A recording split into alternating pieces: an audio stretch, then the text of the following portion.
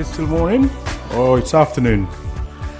Before I actually get into the main teaching today, I just want to again share with you something which is very close to my heart, and it is around the persecuted church. And I know that quite a number of people here have children and also work with children, as I do. And one story, a couple of stories actually that came through, which I think just put into perspective how severe persecution is and how critical it becomes to Christians, and how, and in one case it's in North Korea, which is listed by Open Doors, one of the organizations which has been called to focus on the persecuted church. And in North Korea, what is happening is that the authorities, what they do now in the school is actually brainwash the children to, when they go home, to note and observe if they see their parents or members of their family, adults, praying, and report it back to the authorities. And then the authorities will move in and get them arrested, and quite often never heard of again. So that is, how severe the persecution is in North Korea. And equally disturbing is in Iran. And what the authorities have started to do, because again, it's not a country which is listed as being high up in terms of persecuting believers. What the teachers have been instructed to do is to simply go into the classroom and say, how many children recognize what this book is? And of course, children being innocent and also ready. If you were like me when you was a child, if you knew something, you'd shoot your hand up straight away. And a number of children, not many, would say, yes, I know what it is. And said, what is it? A Bible. Immediately, that child, the authorities would be notified, and that child, their home, would most likely be raided to find out if the family are Christians in secret. So, yes, in one sense, we are relieved that we don't actually have to concern ourselves with that kind of persecution in this country. As I've said so many times before, when we leave our homes, we don't think, oh, I wonder if the police or any other person in any official position is going to stop or interfere. We still have that freedom, that liberty in this country. But for many of our brothers and sisters around the world, that freedom is non-existent. But yet, somehow, by the power of God, many of them are prepared to, sacrifice everything for the name of Christ. I hear of stories where families, have been cast out. Everything has been removed from them, their families, their possessions, their jobs, and they're hounded day and night. But yet, I can't even, to be quite frank, to be honest, comprehend how these people still stand firm, right, through the power, through the grace of God. And I oftentimes feel ashamed and says, Lord, I sometimes, when I should witness, don't witness. Sometimes when I have to get up and pray, sometimes I don't get up and pray. All these, what I could say, relatively easy things which God has set me, I sometimes find a bit of struggle.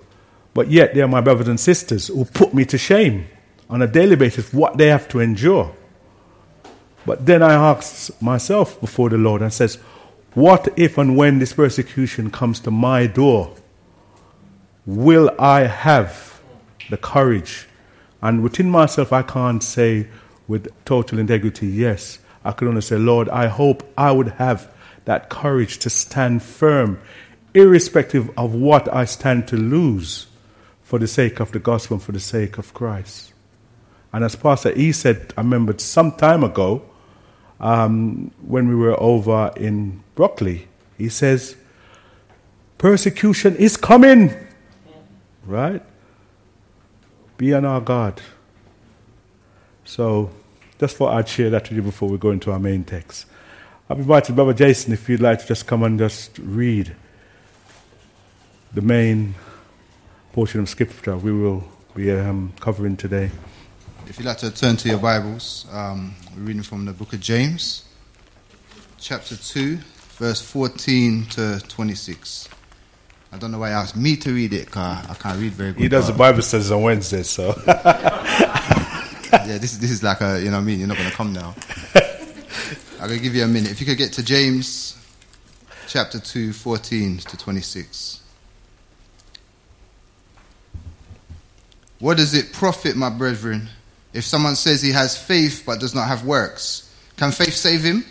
If a brother or sister is naked and destitute of daily food, and one of you says to them, depart in peace, be warmed and filled, do you not give them the thing, and you do not give them the things which are needed for the body, what does it profit? Thus also faith by itself, if it does not have works, is dead. But someone will say, you have faith and I have works. Show me your faith without your works, and I will show you my faith by my works. You believe that there is one God, you do well. Even the demons believe and tremble. But do you want to know, O foolish man, that faith without works is dead? Was not Abraham our father justified by works when he offered Isaac his son on the altar? Do you see that faith was working together with his works, and by works faith was made perfect? And scripture was fulfilled, which says, Abraham believed God, and it was accounted to him for righteousness, and he was called the friend of God. You see then that a man is justified by works, and not by faith only. Likewise, was not Rahab the harlot also justified by works when she received the messengers and sent them out another way? For as the body without the spirit is dead, so faith without works is dead also. Amen. Thank you, Jason. Right, the book of James, which, as I understand it, traditionally was written by the Lord's brother, not James, the brother of John, which is the main book we've been studying. And the reformer, Martin Luther, I believe, once said he wished the book of James was not in the Bible because it seems to go contrary to the teaching of faith alone being the essence of our salvation. But let me put just a simple everyday analogy to you. Example of a caterpillar and a butterfly. Caterpillar, as you see, just creeping along in that sort of form. And then it goes through that, what's called metamorphosis, and then it's transformed into a butterfly. Now, if I was to ask you, what is the most evident thing about a butterfly? You most likely will say it actually can fly. If that butterfly didn't fly, you'd raise question of whether or not it actually is a butterfly. And so in a sense, just to kind of set the tone, if we say we have faith, but yet it is not evident by our works, how much is our faith really based on any authenticity? So faith is certainly a central element in the Christian life. Without faith, it is impossible to please God. Hebrews chapter 11, verse 6. And without faith, it's impossible to please him. For whoever who draw near to God must believe that he exists and that he rewards those who seek him. The Christian is saved by faith. Ephesians chapter 2, verse 8. For by grace you have been saved through faith, and this is not your own doing, it is the gift of God. So we know it is by God's own gift of faith that we are saved. The Christian, however, is to live by faith. 2 Corinthians chapter 5, verse 7. For we walk by faith, not by sight. So whatever we do apart from faith is described as sin. Romans chapter 14, verse 23. But whoever has doubts is condemned if he eats, because the eating is not from faith. For whatever does not proceed from faith is sin. So it is important to realize, however, that there are different kinds of faith. Not all faith is the same.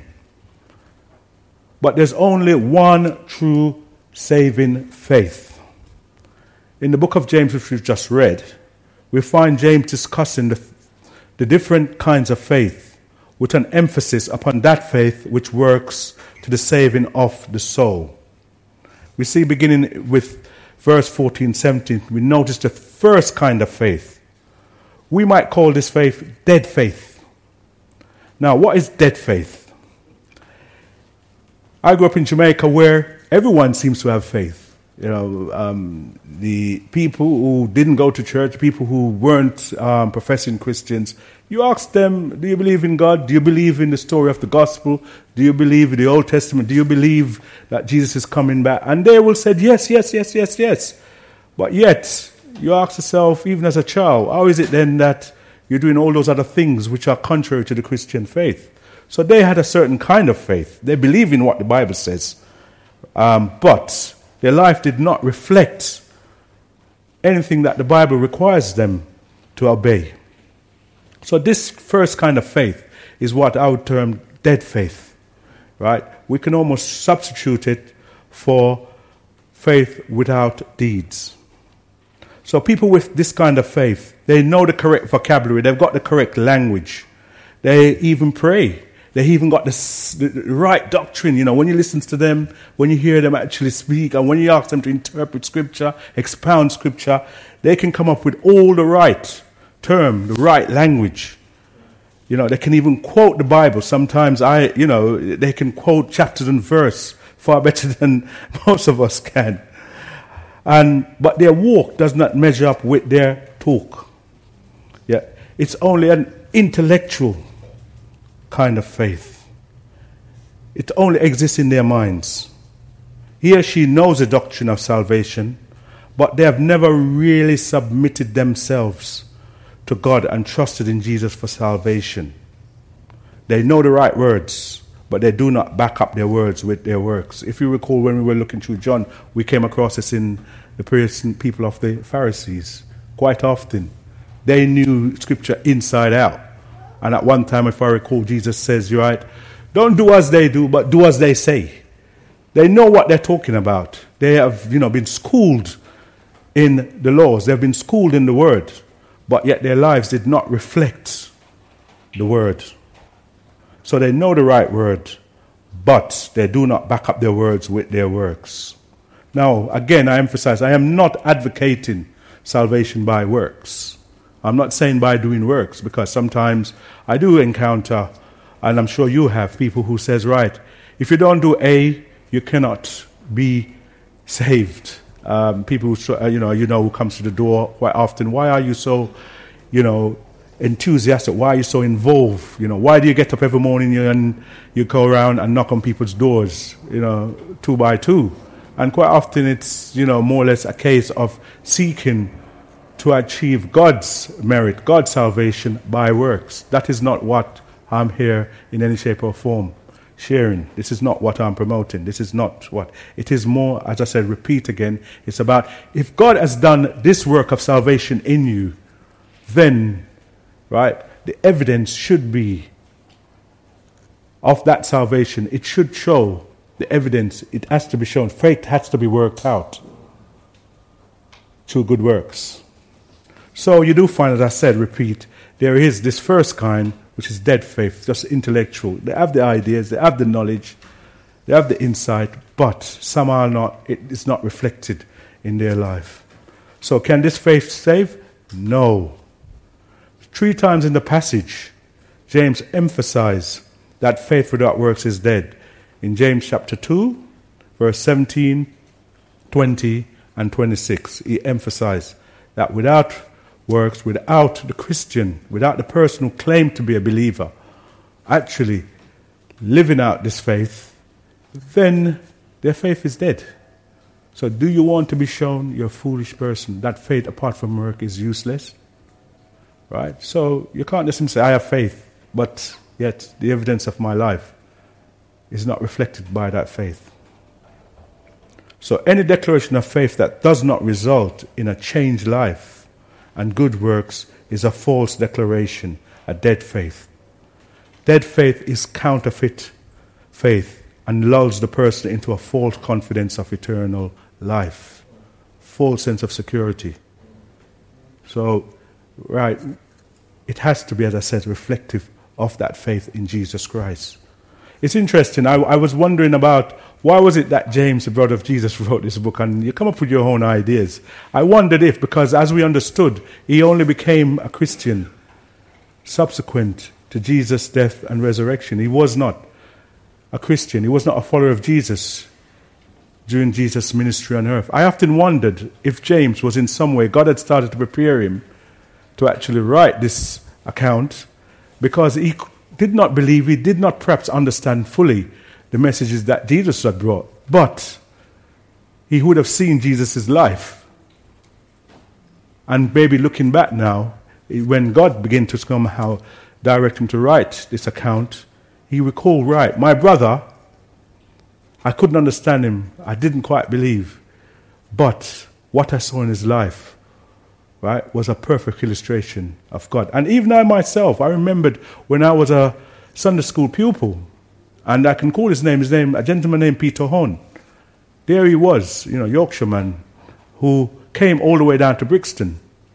And even though we were very rowdy, every Sunday Peter was there. And during the week Peter was there. He would be taking us all over the place where, our parents couldn't afford.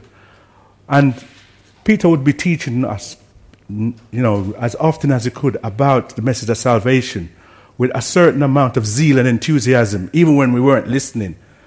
And to be quite frank, even as a young teenager, I already understood what he was talking about. When he was talking about, I remembered about the baptism of salvation, etc., and all those, terms. I couldn't understand. But what I remembered about Peter was the life he led. And even now, some of my former Sunday school colleagues who went on to become Christians says, that man, he lived out his faith.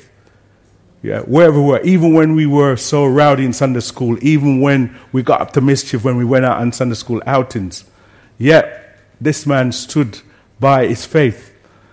And so I saw a very living example of somebody who lived out their faith. So, getting back to the text, we have to ask ourselves, do we have this dead faith? Is our faith dead, or is our faith alive? Do we walk in our faith? Do we actually live out our faith? Does it measure up to our talk? Does it measure up to our profession? Now, don't misunderstand me. I am not for one moment saying that any of us are as perfect as Jesus was. We do slip up. We do fall down. We do come short at times. And that's why God's grace is so necessary for our daily walk. But the question is, are we continually seeking God to enable Him to live out that faith He has planted in our lives, in our daily situations?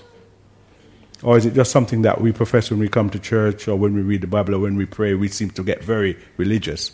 But apart from that, our lives is no different from those that are unsaved. So do our works measure up to our words? So we need to be aware that it's not just a mere intellectual faith. As Warren Wiersbe, great Bible teacher, says, no man can come to Christ by faith and remain the same, any more than he can come into contact with a 220-volt wire and remain the same. Right? So compare this with 1 John 5, verse 12. Whoever has the Son has life. Whoever does not have the Son of God does not have life. Simple. Not asking you to go into any sort of complex understanding. Just simply, do you have Jesus or do you not have Jesus? That's it. Straight, simple. Right. Black and white. Right or wrong. Now, the next kind of faith is found and discussed in verse 18 and 19. And it's what I would term, use the term very carefully, demonic faith. Right. Perhaps to shock any complacent reader, James reminds us that even demons have a kind of faith. They believe in God. They even believe in the deity of Christ. Mark chapter 3, verse 11 and 12. We see an encounter there. And whenever the unclean spirits saw him, that is Jesus, they fell down before him and cried out, "You are the Son of God." So even the demons recognize that Jesus is the Son of God. They also believe in the existence of a place of condemnation. Luke chapter 8, verse 31. And they begged him not to command them to depart into the abyss. That is, the place of final condemnation. And they believe Jesus will be the judge. Matthew 8, verse 28 and 29. And when he came to the other side, to the country of the Gadarenes, 2 demon-possessed men met him coming out of the tombs, so fierce that no one could pass that way. And behold, they cried out, "What have you to do with us, O Son of God? Have you come here to torment us before the time?" So they knew. You see, the demons knew. They recognized who Jesus is.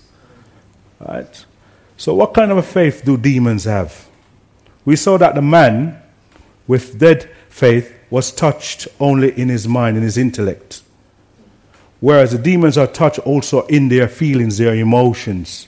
They believe and tremble. This is one step above. This might seem a progression above dead faith. It involves both intellect, understanding, and feelings, emotions. Question for all of us, including myself. Can this kind of faith save? Definitely not. No. A person can be enlightened in his mind and even stirred in his heart and still be lost forever. True saving faith involves something more, something that can be seen and recognized, a changed life. There has to be that transformation. There has to be that conversion. Yeah. Being a Christian involves trusting Christ and living for Christ. You first receive the life, then you reveal the life. Now, do we have this kind of faith? We do if we just believe the right things and feel the right things. We do if our service to God does not go beyond intellectually adhering to the right doctrines and just experiencing some emotional outbursts now and again. Once more, and I'm not singling up, but there's some people, yes, from Sunday to Sunday, right, their life is no different from the rest of the world. They're unsaved, they're unregenerated, etc. But when they come to church, wow, the music stirs them, the emotions, what I use in psychology, group dynamics, people, they're together with other people who are going through this, what you could say, this moment of emotional uplift. As you saw, probably when you've ever watched, I don't know if you've ever watched any of the documentaries on Adolf Hitler.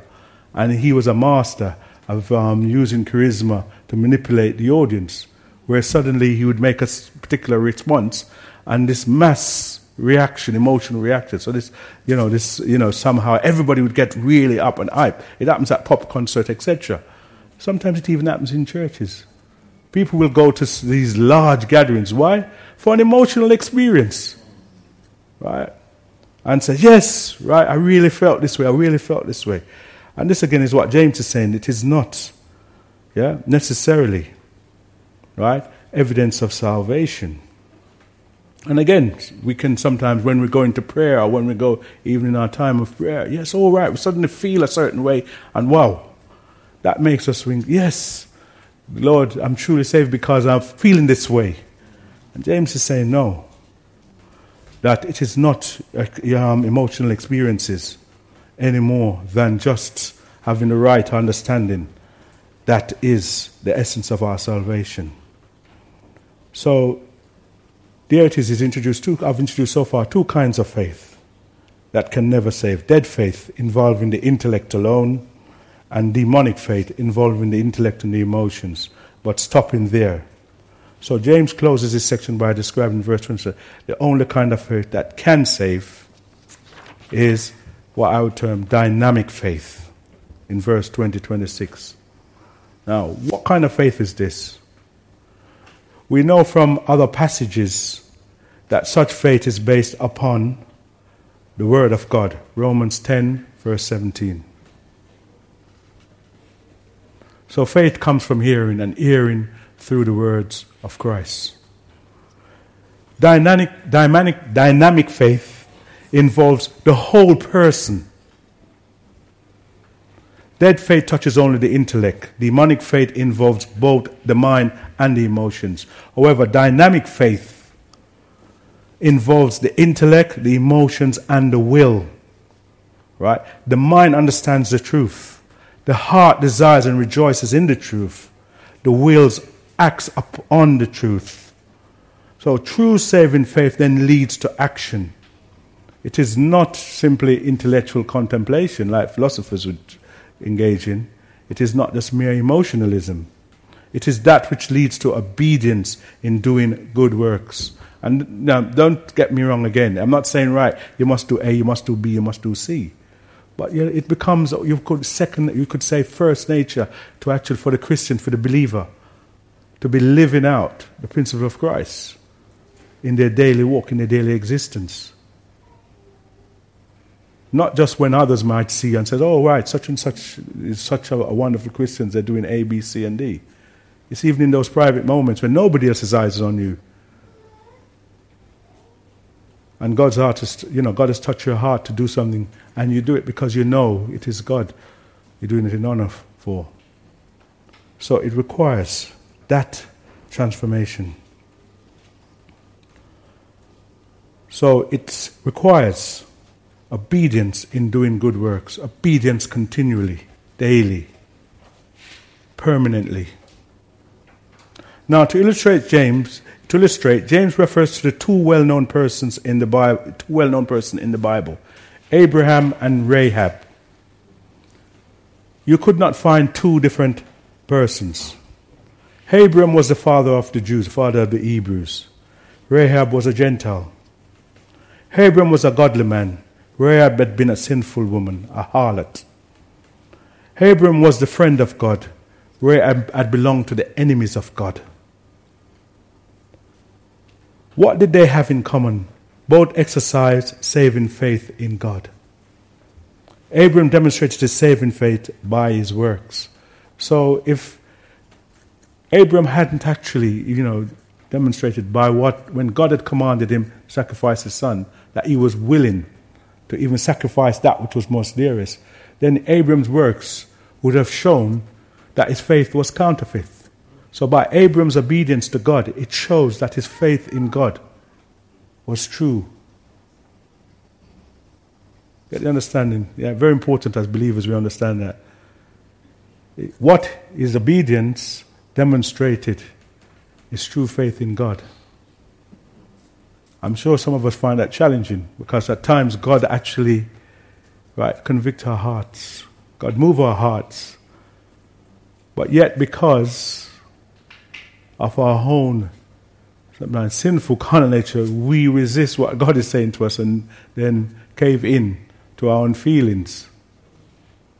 We obey our feelings rather than obey the voice of God. And sometimes it means, as I say, simple terms, swallowing your pride. God, simple things God might say, right, that sister or brother might have wronged you. Right? Go over and just, reach out a hand of love, a hand of forgiveness to them. And we say, no. What they've done, man, it's too awful, too terrible. And we seek to justify why we should hold on to those feelings of bitterness. I'm just giving you an illustration. And then what happens, because we disobey God, right, it festers. And then years later, you and that brother or that sister haven't actually had any kind of fellowship. And then you ask yourself, why is it my spiritual life has become stagnant? You're doing all the right things. You're praying, you're reading your Bible, you're giving more money than anybody else in the church, right? You're doing all the things. But there's that one thing that when God had actually placed in your heart to do, you refuse to do. Because why? You rather yield to your pride rather than yield to the commands of God. I'm just giving you a simple illustration because I know I've been there. Right? But it's examples like that. What I mean when I say good works. Right? Are we obedient to God? Right? God doesn't just leave us at that place where He saved us and says, right, you get on with your life. I've saved you and right, the rest is up to you. No. Right?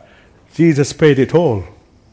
Jesus paid it all. So it's a song that touches every fiber in my body because when it says Jesus paid it all, I know what my life was like before.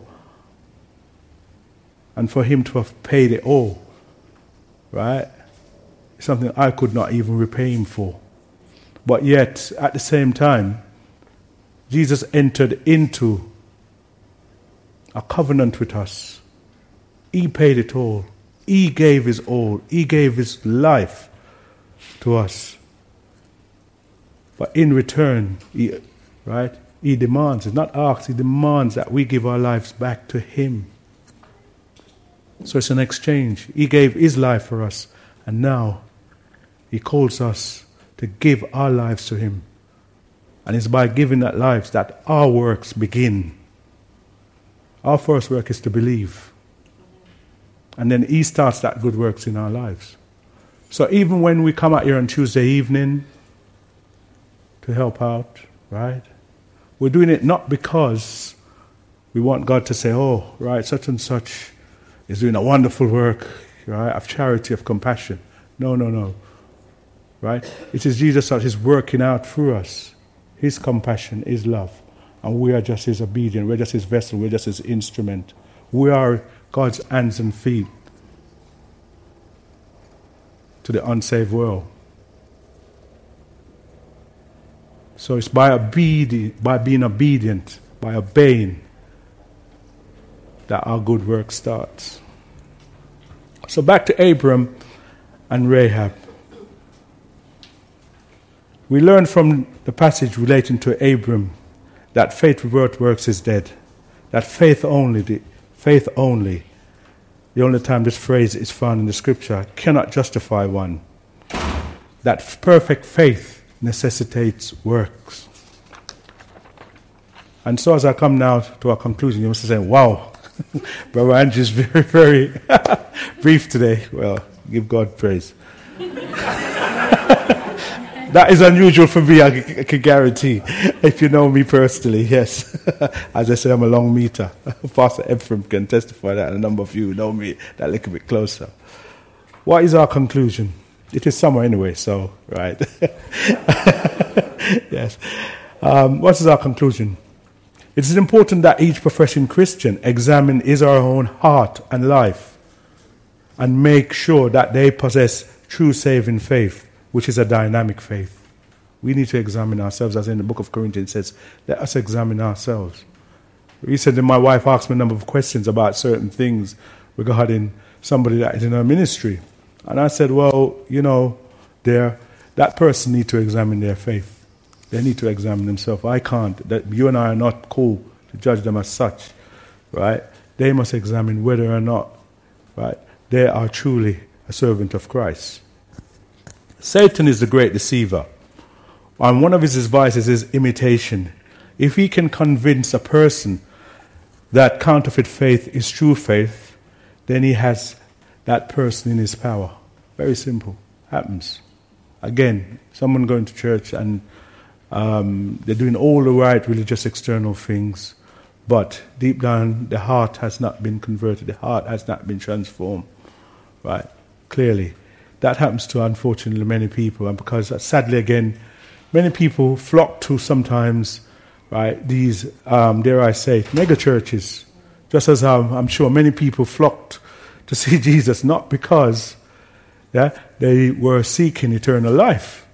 They were just seeking immediate gratification. Again, right, I know, and I say this is a very controversial point.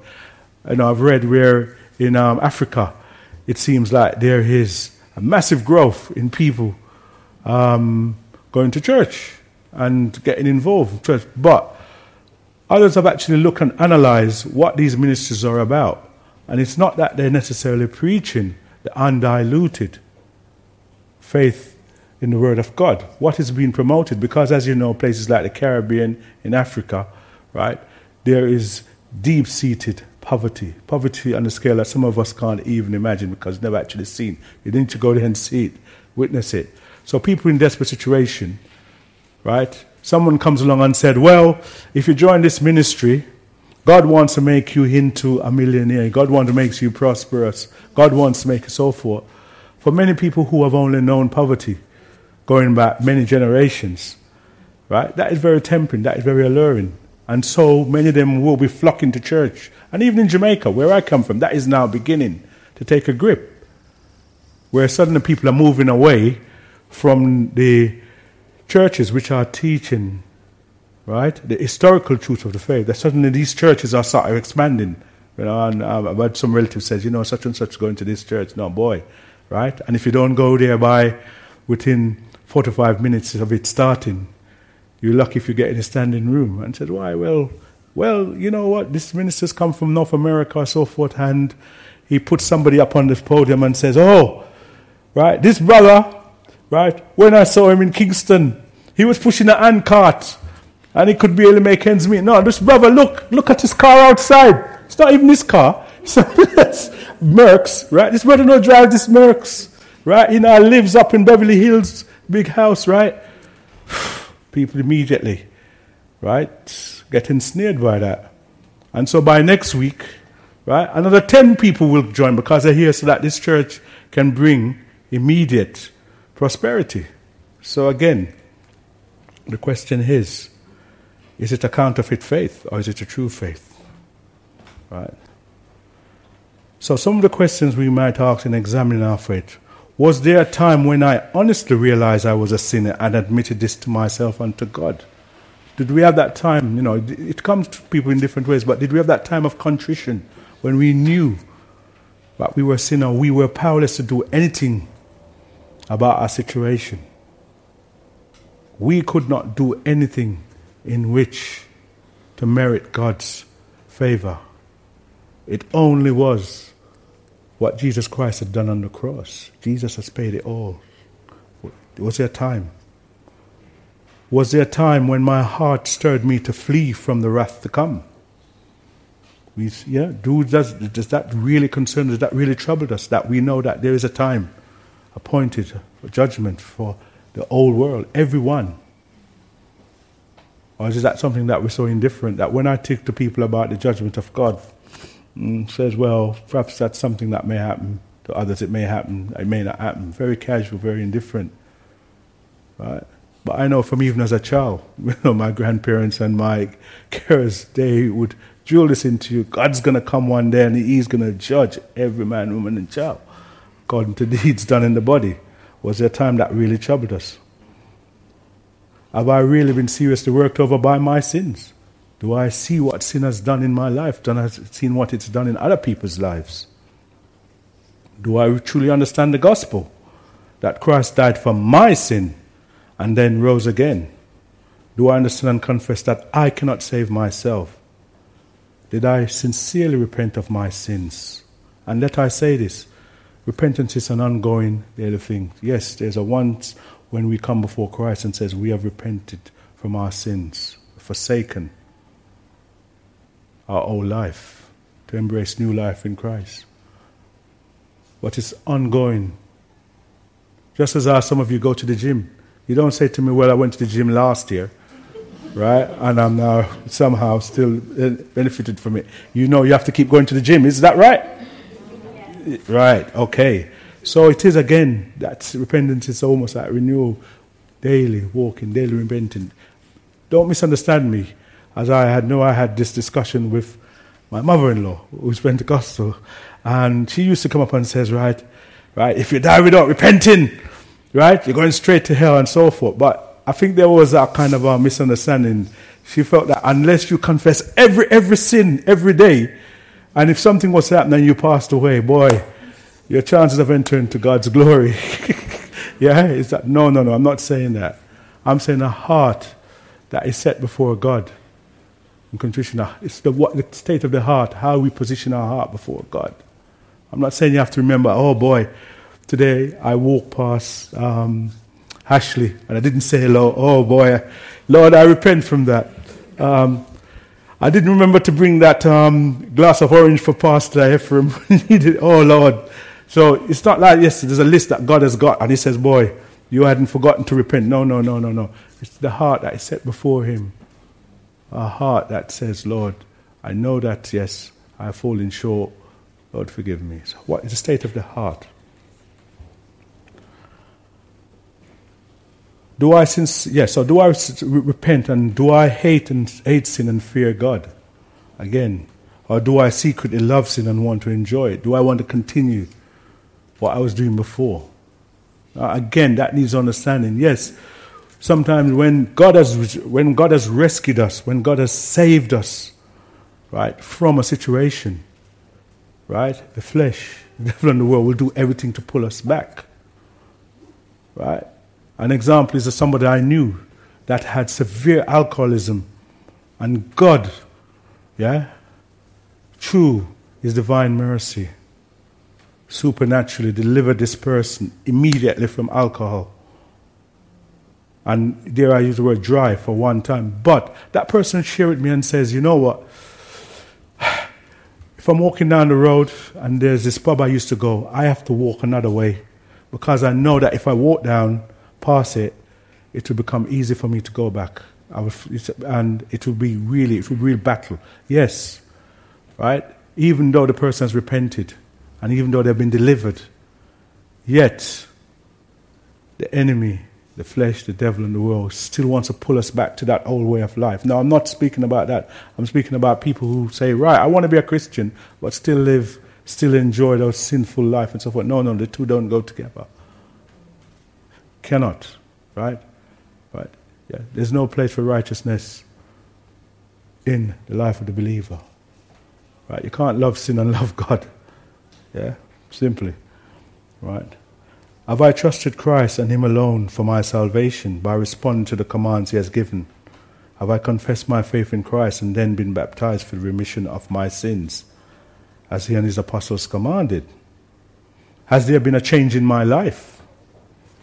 Do I maintain good works, or are my good works occasional and weak? Do I seek to grow in the things of the Lord? Can others tell that I have been with Jesus? Interesting that when you've met Jesus, your life never remained the same. Right? As you see throughout the gospel and throughout the account, there's so many people that met Jesus, never was the same again. Why that personal encounter with Jesus that has brought that change? You remember when Moses went up on the mountain, and he had actually had that time with God. When Moses came down, the people couldn't even look at his face. Not because somehow Moses, right, had a deserving moment. It's simply that because he had had an encounter with God, and the people could understand. Could say, wow, this is not Moses that went up. This is the Moses, that boy. He's had a time with God. Not saying you're going to come back with that globe, but, right, once you've truly met Jesus, your life can't be changed. Your life can't remain the same. Just doesn't. Do I enjoy the fellowship of God's people? Is worship a delight to me? Am I ready for the Lord's return? Or will I be ashamed when He comes for me? So to be sure, not every Christian has the same degree of faith. Those who have had more time to grow should be stronger in faith. Right? And yes, sometimes we go through, as I was speaking to a brother this morning, right? Sometimes we go through those times when our faith is really tried and tested. I recently have had 4 close friends and relatives passed away. And at times I felt really low, felt really down. Right? I found it a struggle at that time to really, because I was so overwhelmed by the sort of emotions of losing those people, I found it really hard to say all the right words in prayer. And one of them was so sudden and tragic that I myself found it very hard to say, Lord, why did you take this person's life? That was what was in my heart and mind. Yet there are times when our faith are really tested. Yeah. Those storms do come to each one of us at some point or the other. And at that time you may not feel as joyful and as exuberant, right, as you are sometimes when you are actually worshiping and praising and things are going well. Times when you feel as low as anybody can feel, right? But God, once He's started that work in us, He will continue it through. And it's interesting that in the account of where it talks about the full armor, and another dear sister was sharing it with me, and she said to me, which one of the parts of the armor you think is, in a sense, most crucial to the believer? Is it the sword? Is it the helmet? Yeah, is the breastplate. I thought it was a sword, the word, but she says no, it's the shield. Because it says there may come a time when the only thing you can hold on to is your faith. I've seen people who have, ended up almost, become totally senile. Right? Once were very powerful men, women in God, right? Who would have said some of the most wonderful, the most uplifting prayer. Were out there working night and day, right? They were what we call in the old term prayer warriors, and really excellent model of Christian. And I've seen where, right, they have now reached what you could say the autumn of their days, right? And at Alzheimer and so forth, a setting, right? And they can hardly put words together, right? And it grieves me to actually go there and, sit there and see and saying, right, this person was once somebody who was such a mighty warrior in the Christian faith, reduced to this state. But yet, the one thing I can say with such assurance and with such joy is they could still say, right, I still know what I believe. I can't say it in the words I used to. I can't give you these long, right, dissemination, etc. But I know that, yes, he hasn't abandoned me. I remember Miss Eldred, who was our Sunday school teacher, right? Again from Yorkshire, old English lady, went to see her. And, she could not pray for more than about 3 words, right? But the one thing I remember her saying to me on one occasion, I know that he hasn't abandoned me. I know that he's still there with me. I can't put it in words, but no. So yes, right? Once God has placed that faith in us, he will never withdraw it. We go through those times, and that faith would still be there, right? So hold on, brethren. So, as I say, not every one of us necessarily are always, right, at the high point in our faith. Some of us are at that low point, right? But God is still with us. So for the most part, the spiritual inventory can assist a person in determining his or her true standing before God.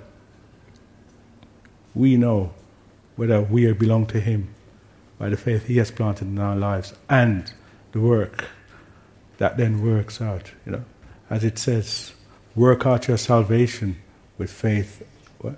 Right, yes. In other words, it's not saying work for your salvation. It never says, it says work out. Work it out. Live it out. Right? So, finally, may our prayer be similar to that of the psalmist. Psalms 139, 23, 24. One well-known passage. Search me, O God, and know my heart. Try me and know my anxieties. And see if there is any wicked way in me, and lead me in the way everlasting. Amen. Can we just pray?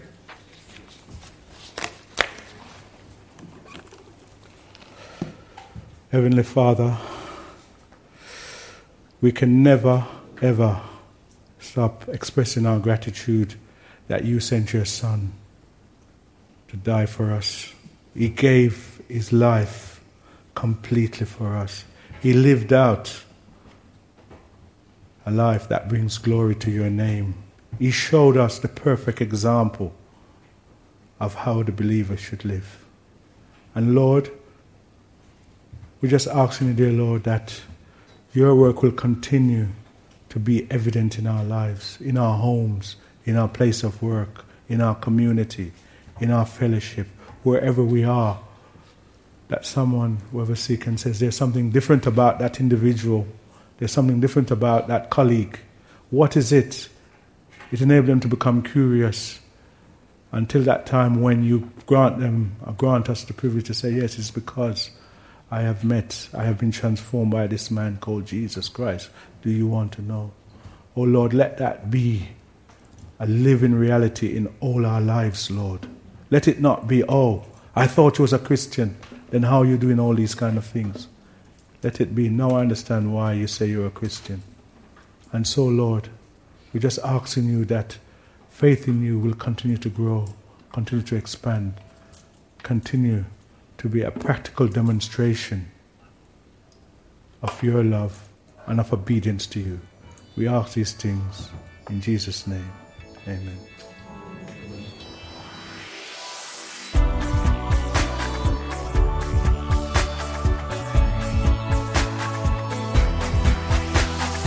Join us next time for more of God's truth to transform your reality.